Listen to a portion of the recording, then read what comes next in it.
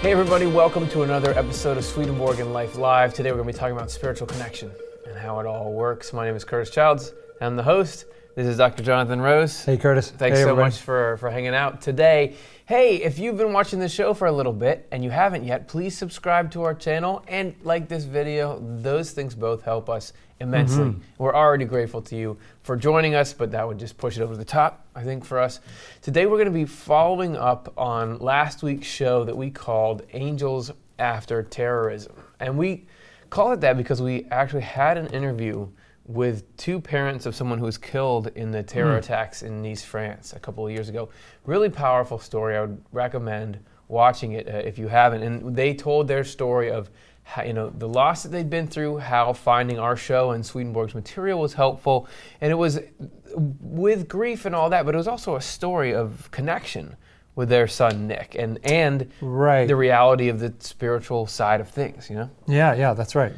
And we became aware of them, actually. Amy, our marketing coordinator, she found this article, which was a story about those two, and there's them with their son, Nick, and in it, they happened to mention Swedenborg. And so we, of course, were always searching for where is that coming up, and we found this, and we thought, wow, how do they know about Swedenborg? How do they know about the two angels that are with someone? We got in touch, and it turns out they'd learned that from the show. So we're going to see a little more from Conrad and Paolo later in this episode.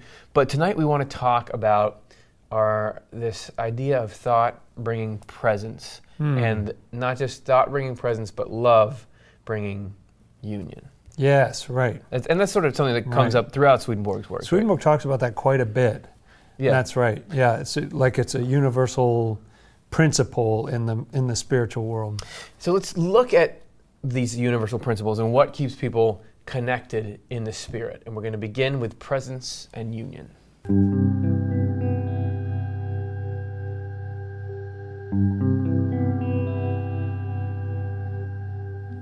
So as we've said in past shows, getting together with people works differently in the spiritual world than it does in the physical world. That Swedenborg describes this sort of grand duality, that there's a physical side of things and a spiritual side of things. And they're both similar and different. I mean, they're similar in that they both have sets of laws, right? Just like the physical world is governed by gravity and that kind of stuff. And apparently the experience of being in each one is quite similar. You see similar kinds of things. Some people who've died and crossed over don't even realize they've passed on and so on. Yeah. And yet he describes a very different way that the whole geography thing works out. Yes, you can have an experience that's not too different, but the underlying principles, the mechanics for it are very different. And in the spirit, the things that matter are seemingly arbitrary physical forces.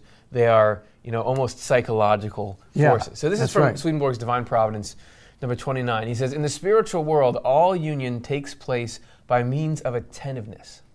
When anyone there is thinking about someone else because of a desire to talk with her or him, that other person is immediately present. They see each other face to face. Literally present. Literally present, that's right. Not just like a, video chat or something like that. Yes, okay. The same thing happens when someone is thinking about someone else because of a loving affection, but in this case, the result is a union.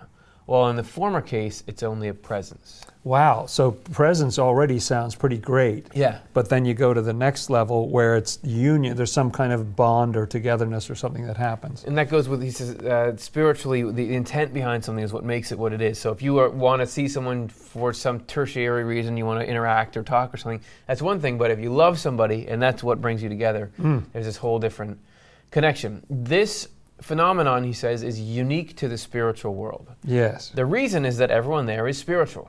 It's different in the physical world where all of us are material. In Swedenborg will often labor to make distinctions between the different kinds of substance and that's right. And all that. He says, in the physical world, the same thing is happening in the feelings and thoughts of our spirits. What is that? What does he mean by that? That is very interesting. What I think he's talking about is that if we sort of look at ourselves, we think of somebody, they'll be immediately sort of present in our minds. We sort of picture them, and so I think something similar is happening at that thought level or the feeling level. It's just not that they physically come into our presence. Because friends, your thoughts and feelings are spiritual. I mean, according to Swedenborg, the conscious side of us is our spirit, and that the input and phenomena we experience there, that's like the way we feel about things, the insights, the ideas we get. That's the spiritual world coming in there. So we're already experiencing that at some level. We're already playing this game, but it feels abstract to us because we're looking through the material body, so we don't seem to zoom around, even though our spirit is kind of doing that. That's right. But since there is space in this world, while in the spiritual world there only seems to be space, the things that happen in the thoughts of our spirits come out in actions there. That's cool. It reminds me of things that you read about in near-death experiences where people they want to see that hill over there, and then whoop, they're right there. It's a method of travel. It's just that desire takes them there. And we're trying to get technology that mimics that, but that's kind of built into the fabric because what's psychological, what conscious beings are doing matters like even more there. That can actually rearrange the space of things. And so if two people, if together who are on Earth are thinking about each other intently, it may be that their spirits are together. Yeah, Swedenborg says that he sometimes had the experience of having conscious interaction with other people in the spiritual world, the spirits of people who are still alive. Oh, it's so weird. Here, and then he would encounter the person in the flesh, and they would act like they'd never met him and didn't know him.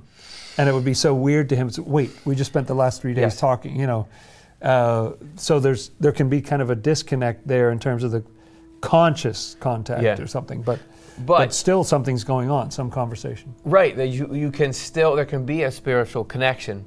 And if that can happen, even abstractly, sort of, almost like a sleepwalking thing between people here, what about us thinking about our loved ones who have passed on to that side? That's right. It's got to be a similar connection, even if we don't feel that it's like fully interactive where you get to ask a million questions or something like that. It's still a presence, a sense of you can picture them in your mind's eye. Right, and who knows how vivid that actually is to them on that side. Yeah, we don't know quite what that's like for them. Well, Swedenborg talks a little bit about what it means to be appearing to someone spiritually. So he says, appearing to someone in an inner sense means being seen in thought, not with the eyes. So this would be a biblical phrase that he's picking up here and explaining that this in the Bible, when you hear about something like appearing to someone, that means it's not physical eyes, it's in your thought. Which, FYI, he says that all the text in the Bible is written in such a way that it is describing the sort of laws of how the spiritual things... That's right. It's really more about the spiritual world than it is about this world. Even though it doesn't seem like that. Right. Thought does bring presence too, because when you think about someone, that person stands present before your inner eye.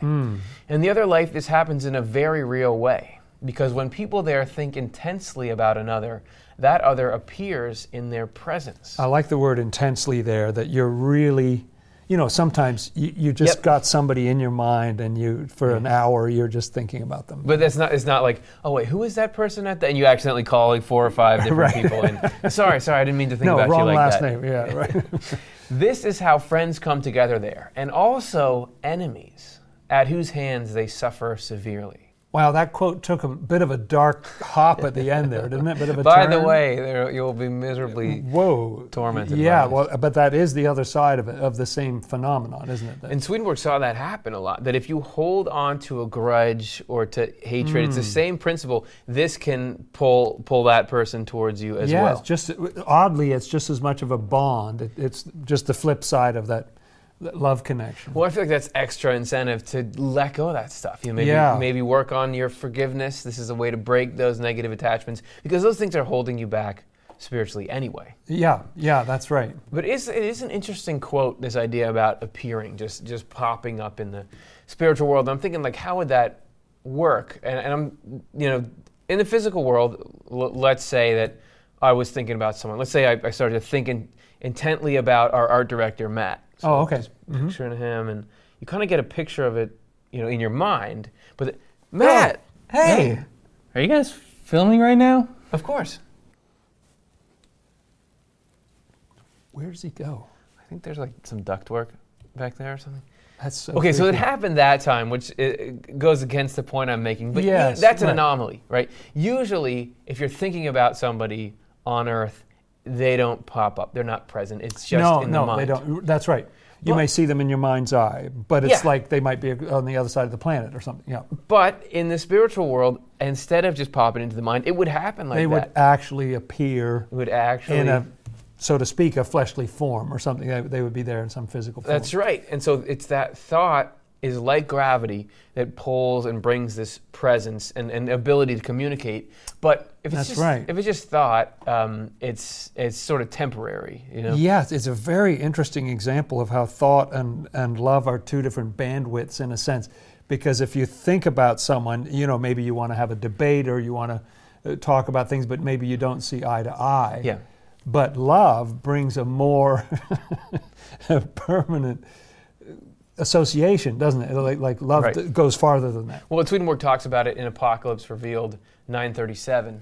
In the spiritual world, knowledge and acknowledgement bring about all presence, while feelings of love bring about all connection. Spatial distance in the spiritual world is simply an appearance that reflects similarity of heart. That is, similarity of feelings and the thoughts that go with them. That's so wild to think about that.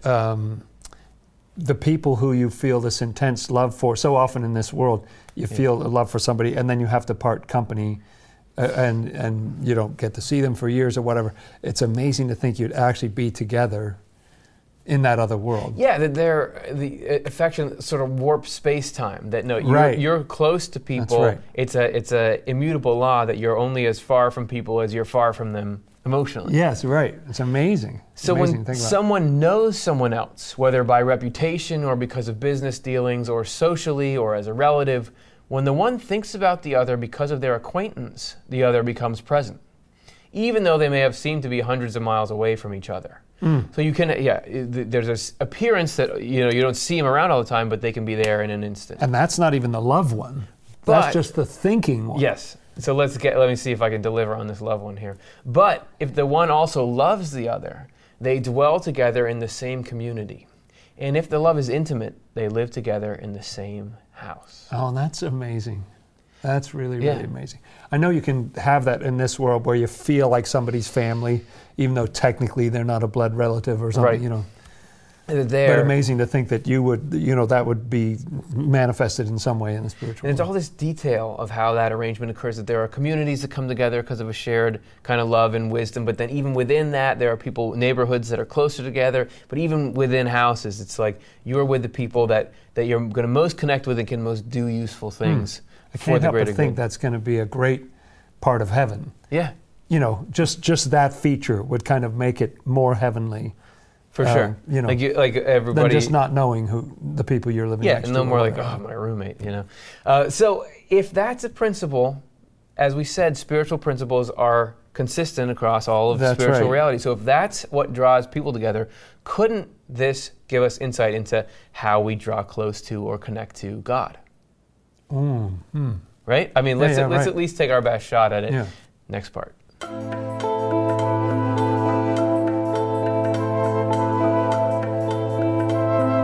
So connecting with God, relatively important thing to do. I mean, a lot of people are saying seems like it would be pretty important, doesn't it? Point of life, or it's definitely, Swedenborg, he's coming back with all this information and is saying, opening up to this connection is what we're here doing. Yeah. So, obviously I'm interested in what insight Swedenborg had into how the whole thing works. And he actually breaks it down into, we've been talking about the spiritual world and the physical world.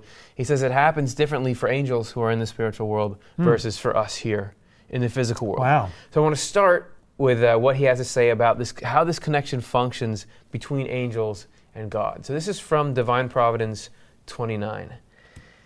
I mention this to show how the Lord's union with angels and their apparent mutual union with the Lord take place. All the angels turn their faces toward the Lord. The Lord looks at them in the forehead, while the angels look at the Lord with their eyes.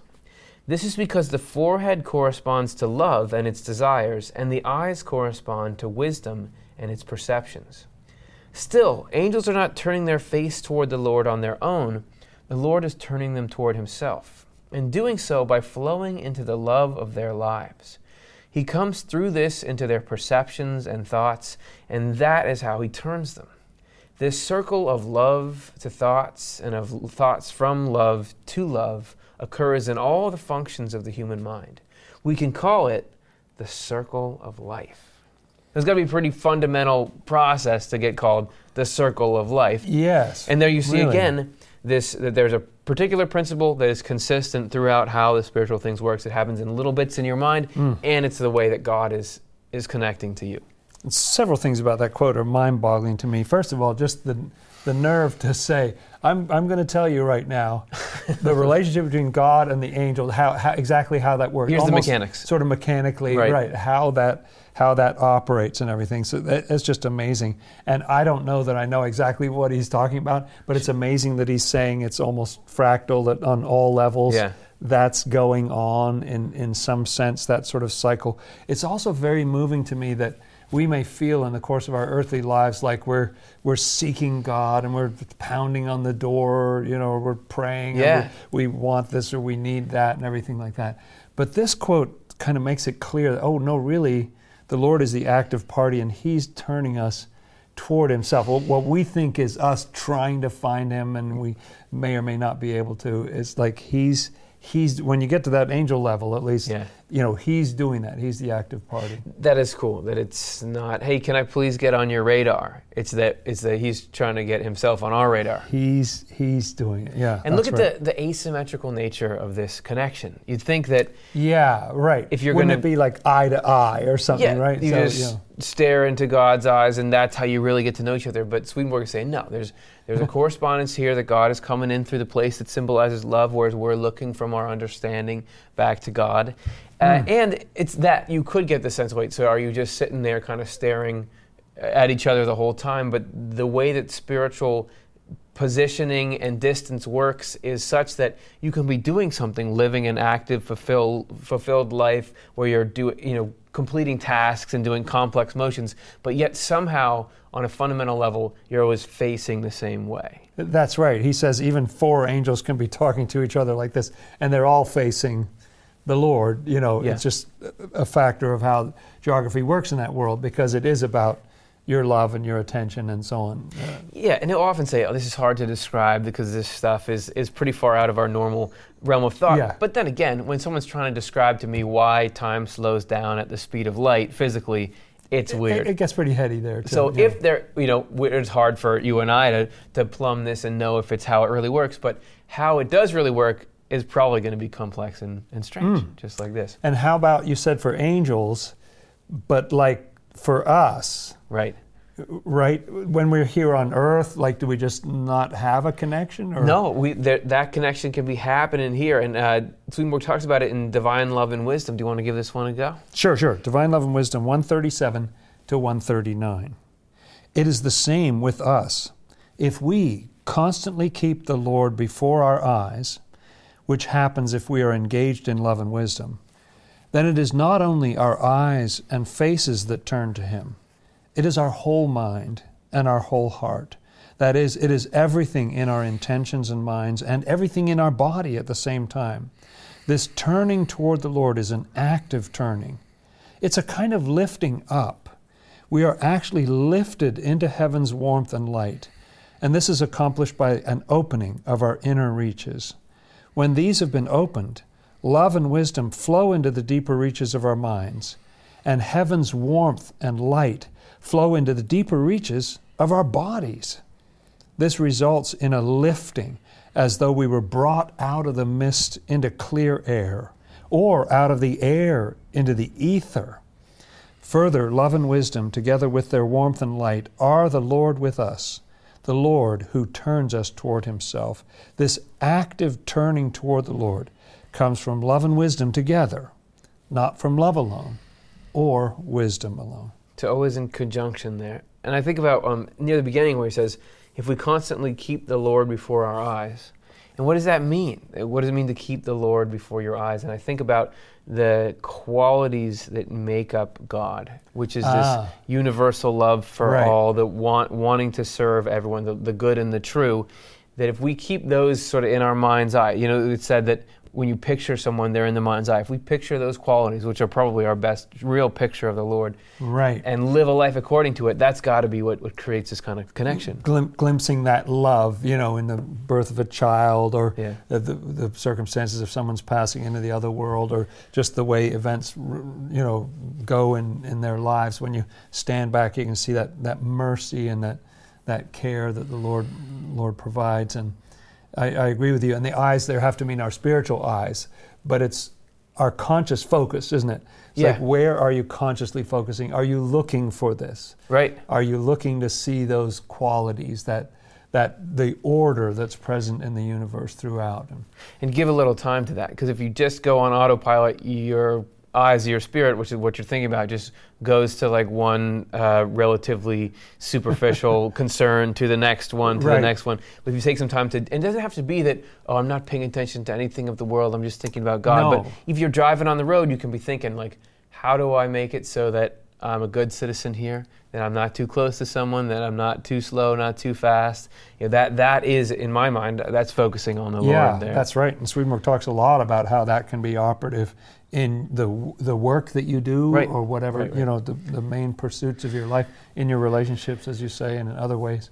Yeah, so cool to think about. We can get that kind of connection started here, that if we're thinking about God in that way, thought brings presence, and the more we learn to love that kind of life, the more we're getting that union, live in the same house with God. It's really neat to think about, even that cycle with looking at the forehead, and we look with our eyes, even here, we can start to get that going. Well, who wouldn't want to have someone looking through your forehead or something? All right, so as you may have noticed, we're not like live tonight, that there's not a chat. We had to pre-record this because of the upcoming, some people won't be in the office and so on and so on. But that doesn't mean we can't do our Q&A, because we'll just make up questions. No, I'm just kidding. We've got questions come in all the time. We got plenty of questions that come in after the fact, and we're taking some from YouTube on these previous shows that we've done that we didn't get a chance to answer on this show. We're going to answer a few of your questions right now. Hopefully.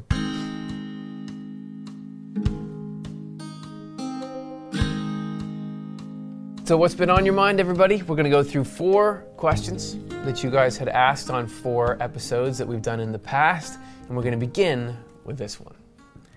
This is Pete Dawson from the episode Good versus Evil on the Mountain. Does everyone have the tunnel experience before they enter the light? If so, at what point are we met by the 2 angels? When he's talking about tunnel experience, I would imagine this is the commonly described part of the near-death experience, where you're initially going through some kind of funnel or tunnel or opening towards a bright light. Yes, you're traveling in some way. That's right. And the 2 angels are something that Swedenborg describes, traveling with every person. So do those mesh with each other, and what order do they come in? Do you have any thoughts on this? It's an interesting point.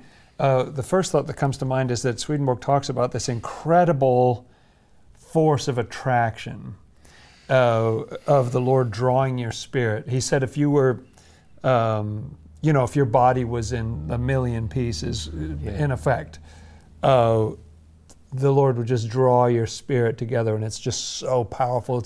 No other force in the universe could resist this drawing that the Lord does.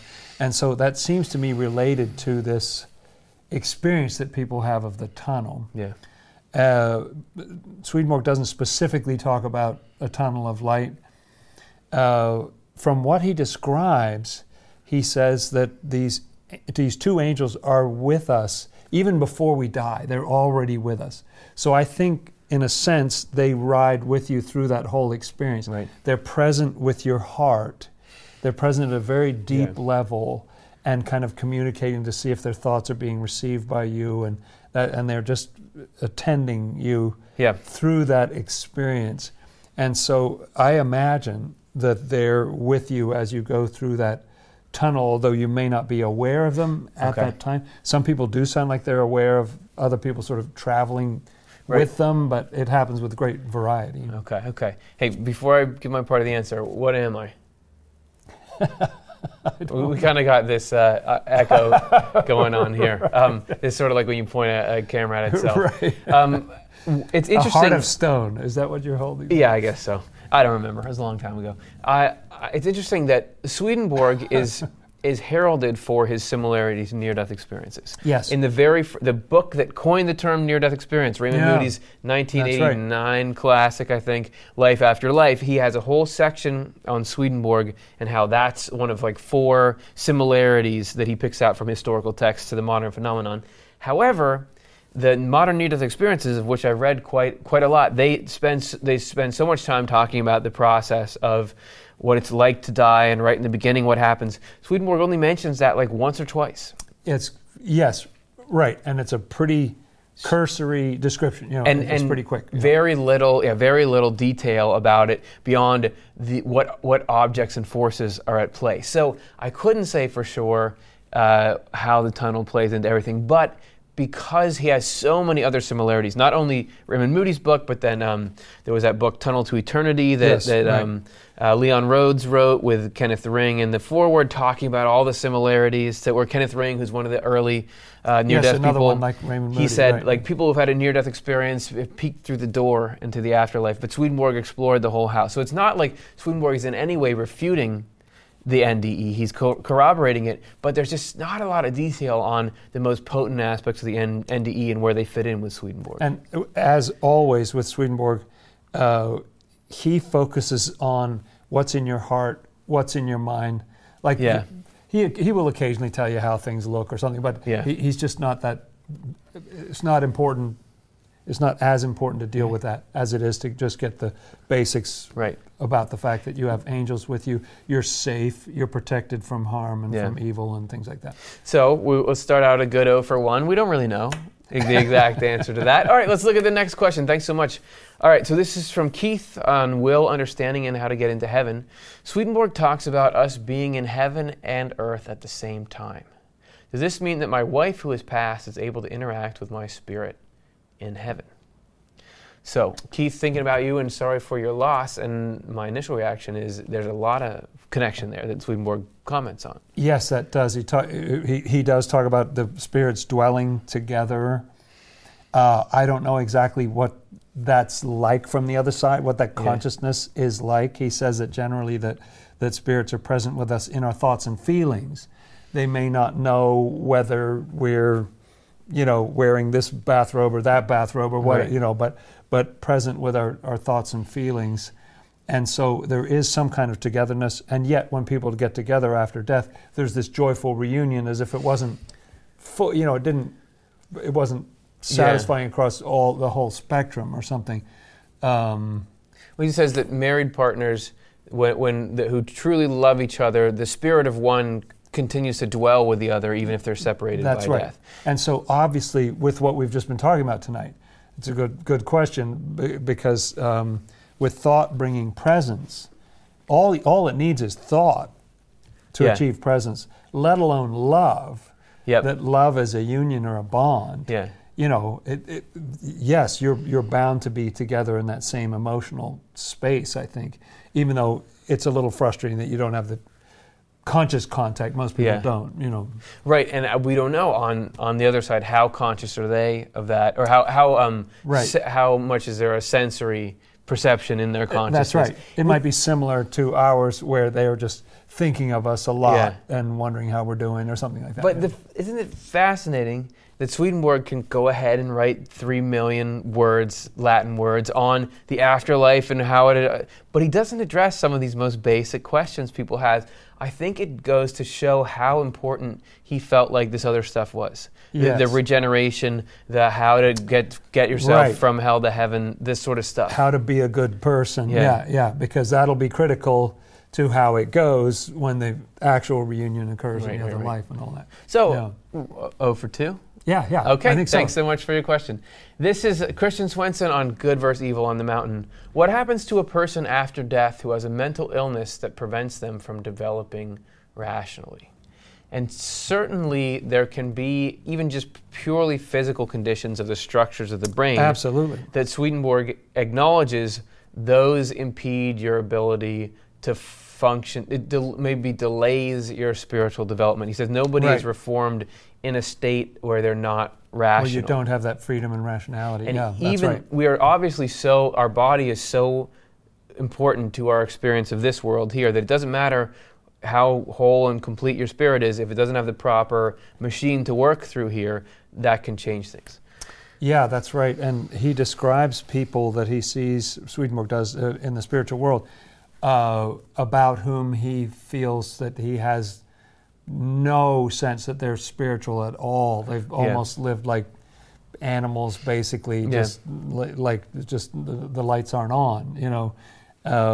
And yet he'll see them just blossom into this wisdom. So I like to think, he doesn't say point blank that I know of, but I like to think that applies to people who've had just a physical problem, or sometimes your development is set back, or whatever it is. People were asking me that recently, would be a kind of blossoming, like you come into the light, and you come into this angelic wisdom. I was talking to a group recently about addiction, and like all the science on how that just rewires your brain so much that it just you're not going to be able to just think your way out of it. Right. But also, it's interesting that he says nobody is reformed in a state where you don't have rationality. It's not the same as there's no development. It's maybe like you don't have your chance to do the regeneration part of growth. But that doesn't mean if we're here in this world, there's got to be some use that's happening. So you've got to be able to be laying some foundation. There's got to be some kind of positive progress that's made, or else you wouldn't be here. You'd be in the next life. Yeah, that's right. So something good is happening. And he does talk about, like sometimes he'll use this phrase, if not in this world, then in the next, kind of, that kind of thing, that it can develop. Obviously, lots of people, and even more so in his day, died in infancy, you know, and so all that development happens on the other side, you know. Right. And so I think it's a very merciful system, and because we have a certain nature, and so the Lord will work with whatever that is after we die. Yeah. And when you're rid of the flesh, it's just, he says, it's like coming from darkness into the light. You know, I think it's going to be amazing for all of us to have that experience. And you never know, like, what spiritual impact whatever conditions you're in are having. That you don't know, like, what above your pay grade. Like whatever your physical, mental situation is, you don't know, like. You can't know about somebody else. Well, what choices are they actually dealing with in their inner thoughts and feelings? What are they learning about humility, compassion, all those sorts of things? And we ourselves often don't know. That we are trying to feel like we are participating in it, and like we're kind of managing our own spiritual growth, but we're not. I mean, we don't know the mechanics. It's much like the difference between voluntary and involuntary stuff in the body. That I can say, oh, I'm going to breathe, but all I do is just kind of, like, I don't even know how to describe that. You just like ask for your body to do something. All the complexity of the oxygen getting to your like alveoli or the bronchioles, we don't know anything about it, and how that's transferred into the blood. I'm not doing that. You know, so similarly, God is accomplishing all this spiritual stuff, even if we think, oh, well, nothing can be coming out of this. And some adults who have full freedom and rationality then get in a car accident, they're in a coma for 30 years. Something's going on there. Right. You know, I don't think the Lord is not taking advantage of that time to move your spiritual life forward, because that's what he cares about above all else. Absolutely. Cool. Well, so thanks so much for the question. We're going to do one more. This is Eric Hernandez on the episode, What It Means to Be a Church. Did Swedenborg mention anything about the angels' finite development in heaven? They undergo refinement and perfection, but up to what extent, or is it forever? And it seems he does get into this. That there's an interesting combination of finite and infinite that you can develop and be perfected forever, but but you have some kind of parameters set in the kind of person you became in this world. Right. Like one thing that he says is basically describes 3 different kinds of angels. Okay. And each one, in other words, the one word he uses it for is earthly as opposed to spiritual, as opposed to heavenly. Well, each of those, that sounds like that's just choices that you made, and that's where you're on that. But you can develop endlessly on that level, and yet no amount of developing on that level will kick you up to the next level. Yeah. So there are parameters and limits. But he does talk about an unending development and perfection that goes on to eternity. He even uses this mind-boggling phrase that we're like an egg, and then we hatch, but then that is an egg to the next thing that happens. And so to all eternity, we're never in more than the egg stage compared to the limitless things yet to come, which is mind-boggling to me, so to say the least. And so that type of growth, and the fact that everybody around you is growing and the connections between people is growing. We talked about this in one show about heaven, where I've suffered sometimes from sort of a static idea of heaven. It's not a static, the way he describes it, it's not at all static. So it's hard to describe what those limits would be. He says to all eternity, you'll never turn into God or something like that's just a different level. That's infinite. That really is infinite, and ours is always finite. But it has this endless room for expansion. And we get a little glimpse of that even here in this world, where no matter how much you've already learned, you can learn a little more. Or no matter how much you can love a little more. And so we get to see that even here.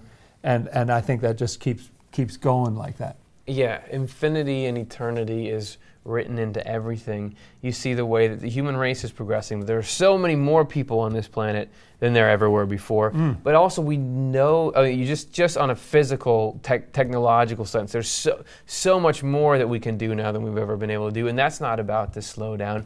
Swedenborg talks about the infinite potential for germination in organisms, like think about plants. And if just the seeds that they're carrying, if all those spores grew into full plants, and how that would expand, and that's all reflective of the nature of God, and as such, that's the image God's trying to put into us. Because if you think of, if there was ever a limit, and it's like, okay, I've finally learned everything, I've grown as much as I can, now I'm here, it might seem like, okay, so now you're at your plateau, but you think about that plateau extending to eternity, it would be pointless. No. So there's always going to be this growing and this changing, because we sort of think like, eventually you'd get up to where God is and you'd have nowhere to go. But God is actually infinite. There's which is unlimited headroom. Which is mind-boggling, and thanks for getting us to think about it. Yeah. Cool. All right. Thanks, everybody. That was fun, and we promised in the beginning we would hear more from Conrad and Paula about their journey, and so we're going to get to that in the next section.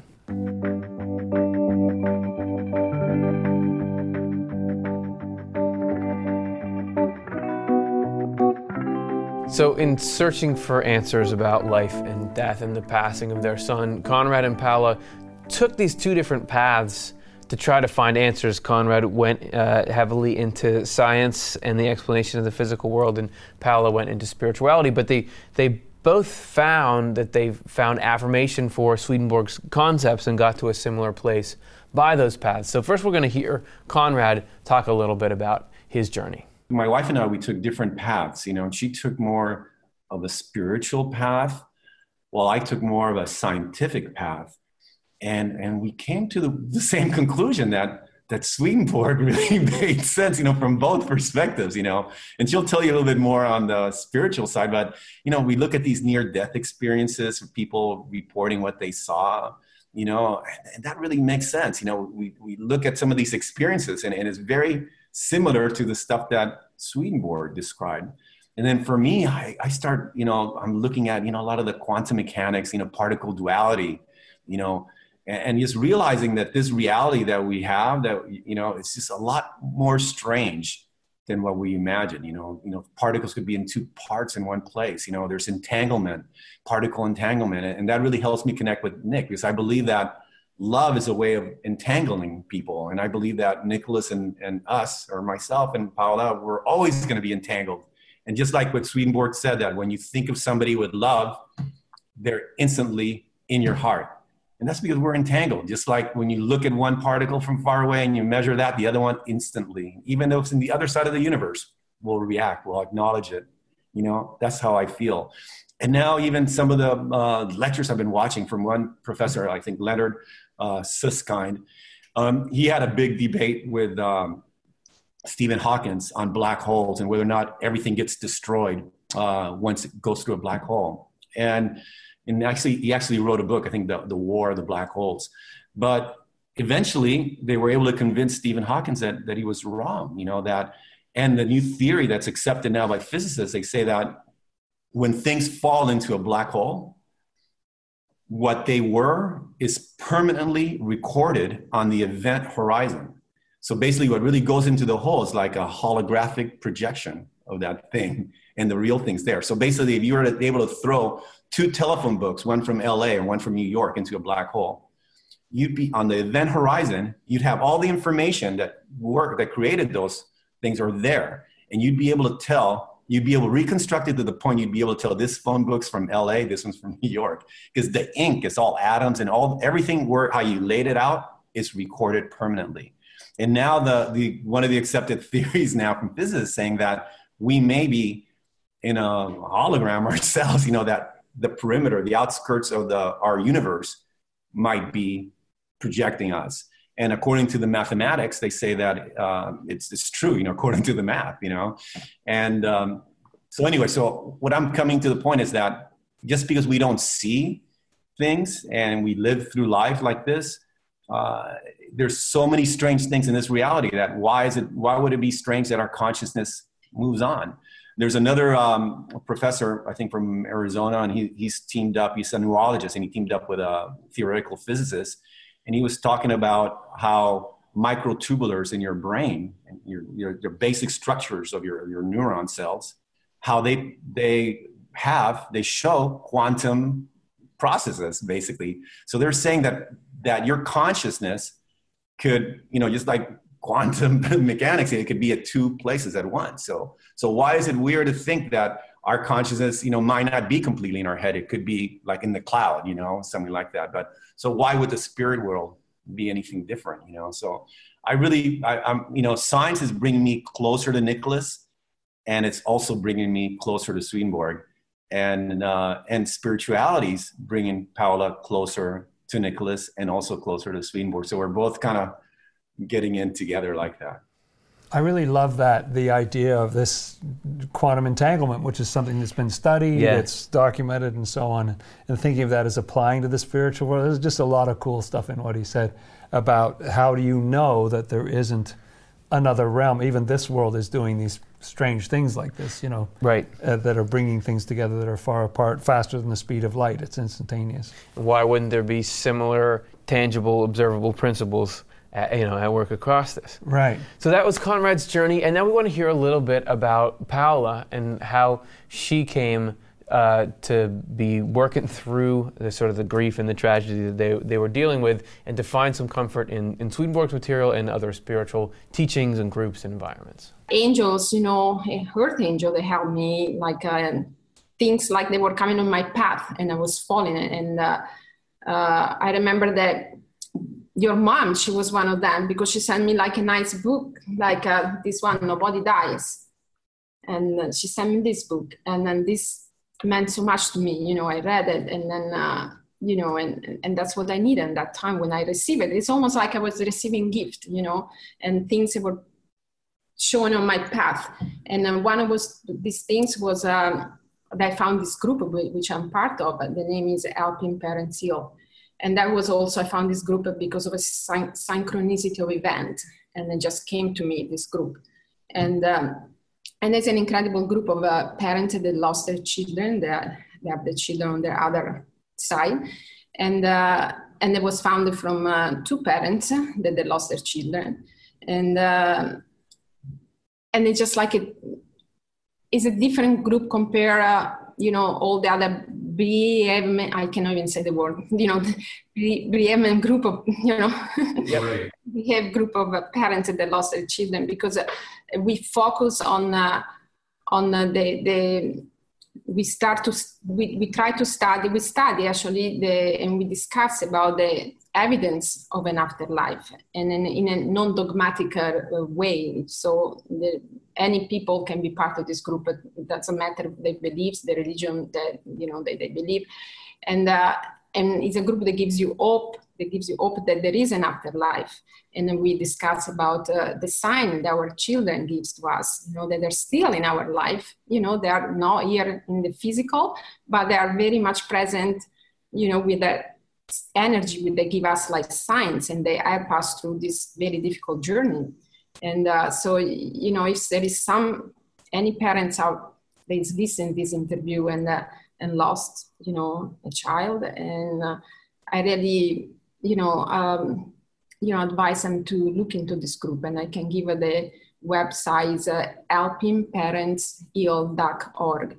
And it's an amazing group, like I said, and it's helping me so much. They're like incredible, parents, they help, and speakers.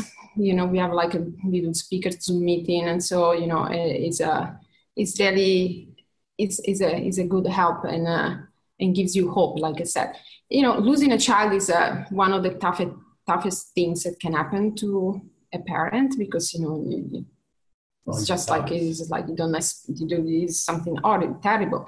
But so it's like you need you need to have I just want to tell to people, if there's somebody out there that lost their child, they are not alone, and and there is a support group that is focused on hope and like it is the only way to be able, in my opinion, to you will never heal of this, you will never, you will always have you will always miss your child, but it gives you like a hope, keep going to live this life. This is a very hard journey. This life, that's what I learned, is the hurt physical life is very hard. And I learned everything I learned. I believe it now. I believe that we are a soul in the spiritual body, that we are doing an experience of this physical hurt. And then, and sometimes, the experiences are very hard. There's so much suffering out in the world. There's so much suffering. And then sometimes from suffering is where it comes growing. So the group that she was describing is Helping Parents Heal, helpingparentsheal.org. I actually had the privilege of getting to talk with them just last night, and it's an awesome mission that they're on, and an awesome group of people. So she Paola also talked a little bit more about how she thinks Swedenborg's concepts can be helpful to people of all kinds who are dealing with some sort of loss. I think in Swedenborg, it really helped me so much on. It was just really because maybe that's what I didn't say on the show, that being like Swedenborg, being so like a pioneer. He was a pioneer of all these out-of-body experience. There was not the internet back then. People didn't know about near-death experience, about a lot of things. Now there is a lot of studying, a lot of talking. And so it's it made me think wow, it was really, this guy was really ahead of his time. It's everything made sense. And then I started to study everything. And so everything was getting back to Swedenborg. It was really into something, and it makes really, the way they describe this, everything makes sense. So I think there would be a lot of help, for all the mom and the parents to see, to introduce this Swedenborg philosophy. It's so powerful to me.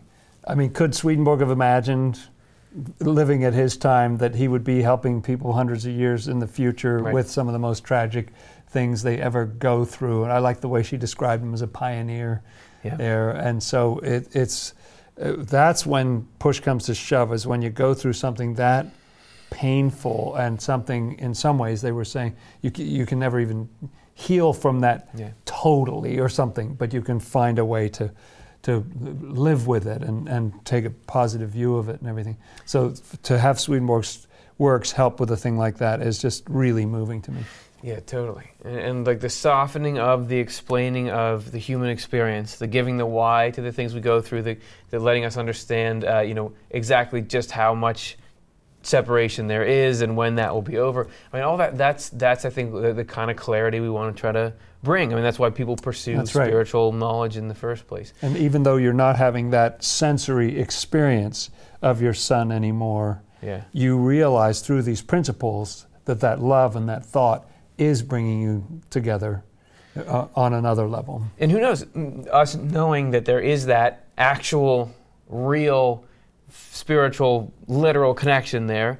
Maybe that opens us up to feeling it more tangibly. Maybe it strengthens it. If thought can bring presence spiritually, what does knowledge do? I mean, does it open up things? Does it make it possible? So on that note, hope that you all can get something out of this that you can connect with, and that's the end of our show. If you didn't want to like and subscribe before, but maybe you do now, please feel free to do that. And if you want to make this kind of programming possible, consider joining us on Patreon. We are a nonprofit, so it's through donations that this kind of programming can be made. And if you go join us on Patreon, and pledge a little donation per month, we give you extra behind-the-scenes footage and things as a thank you. This week we've got more from Conrad and Paola. They've got some stories about these signs that they felt like they were getting from their son, Nick. So hopefully you'll join us there. Check it out. Dr. Jonathan Rose, thanks so much. I just have a closing question. Nope, we're out of time. Is Matt, is he still I down? hadn't heard him for a while. He must have found his way out of the building. Somehow That's so weird. He's a resourceful young man. Everybody, congrats to all of you for making it through the show. It's going to be an awesome week next week, because here we were talking about that love and connection. And next week, our show is about reunions in the afterlife. Yeah, where you really see this playing out in 3D. Yeah, which is, I don't even think we planned it this way, but it's an awesome companion piece here. This is what it's like when you observe, this separation become separation no more. So hopefully we'll join you for that. And in the meantime, hope you have a great week. Swedenborg & Life Live is Curtis Childs, host and showrunner, with co-host Jonathan Rose. Live stream tech and graphics by Stuart Farmer and Matthew Childs. Show writing and chat moderation by Karin Childs and Chelsea Odner.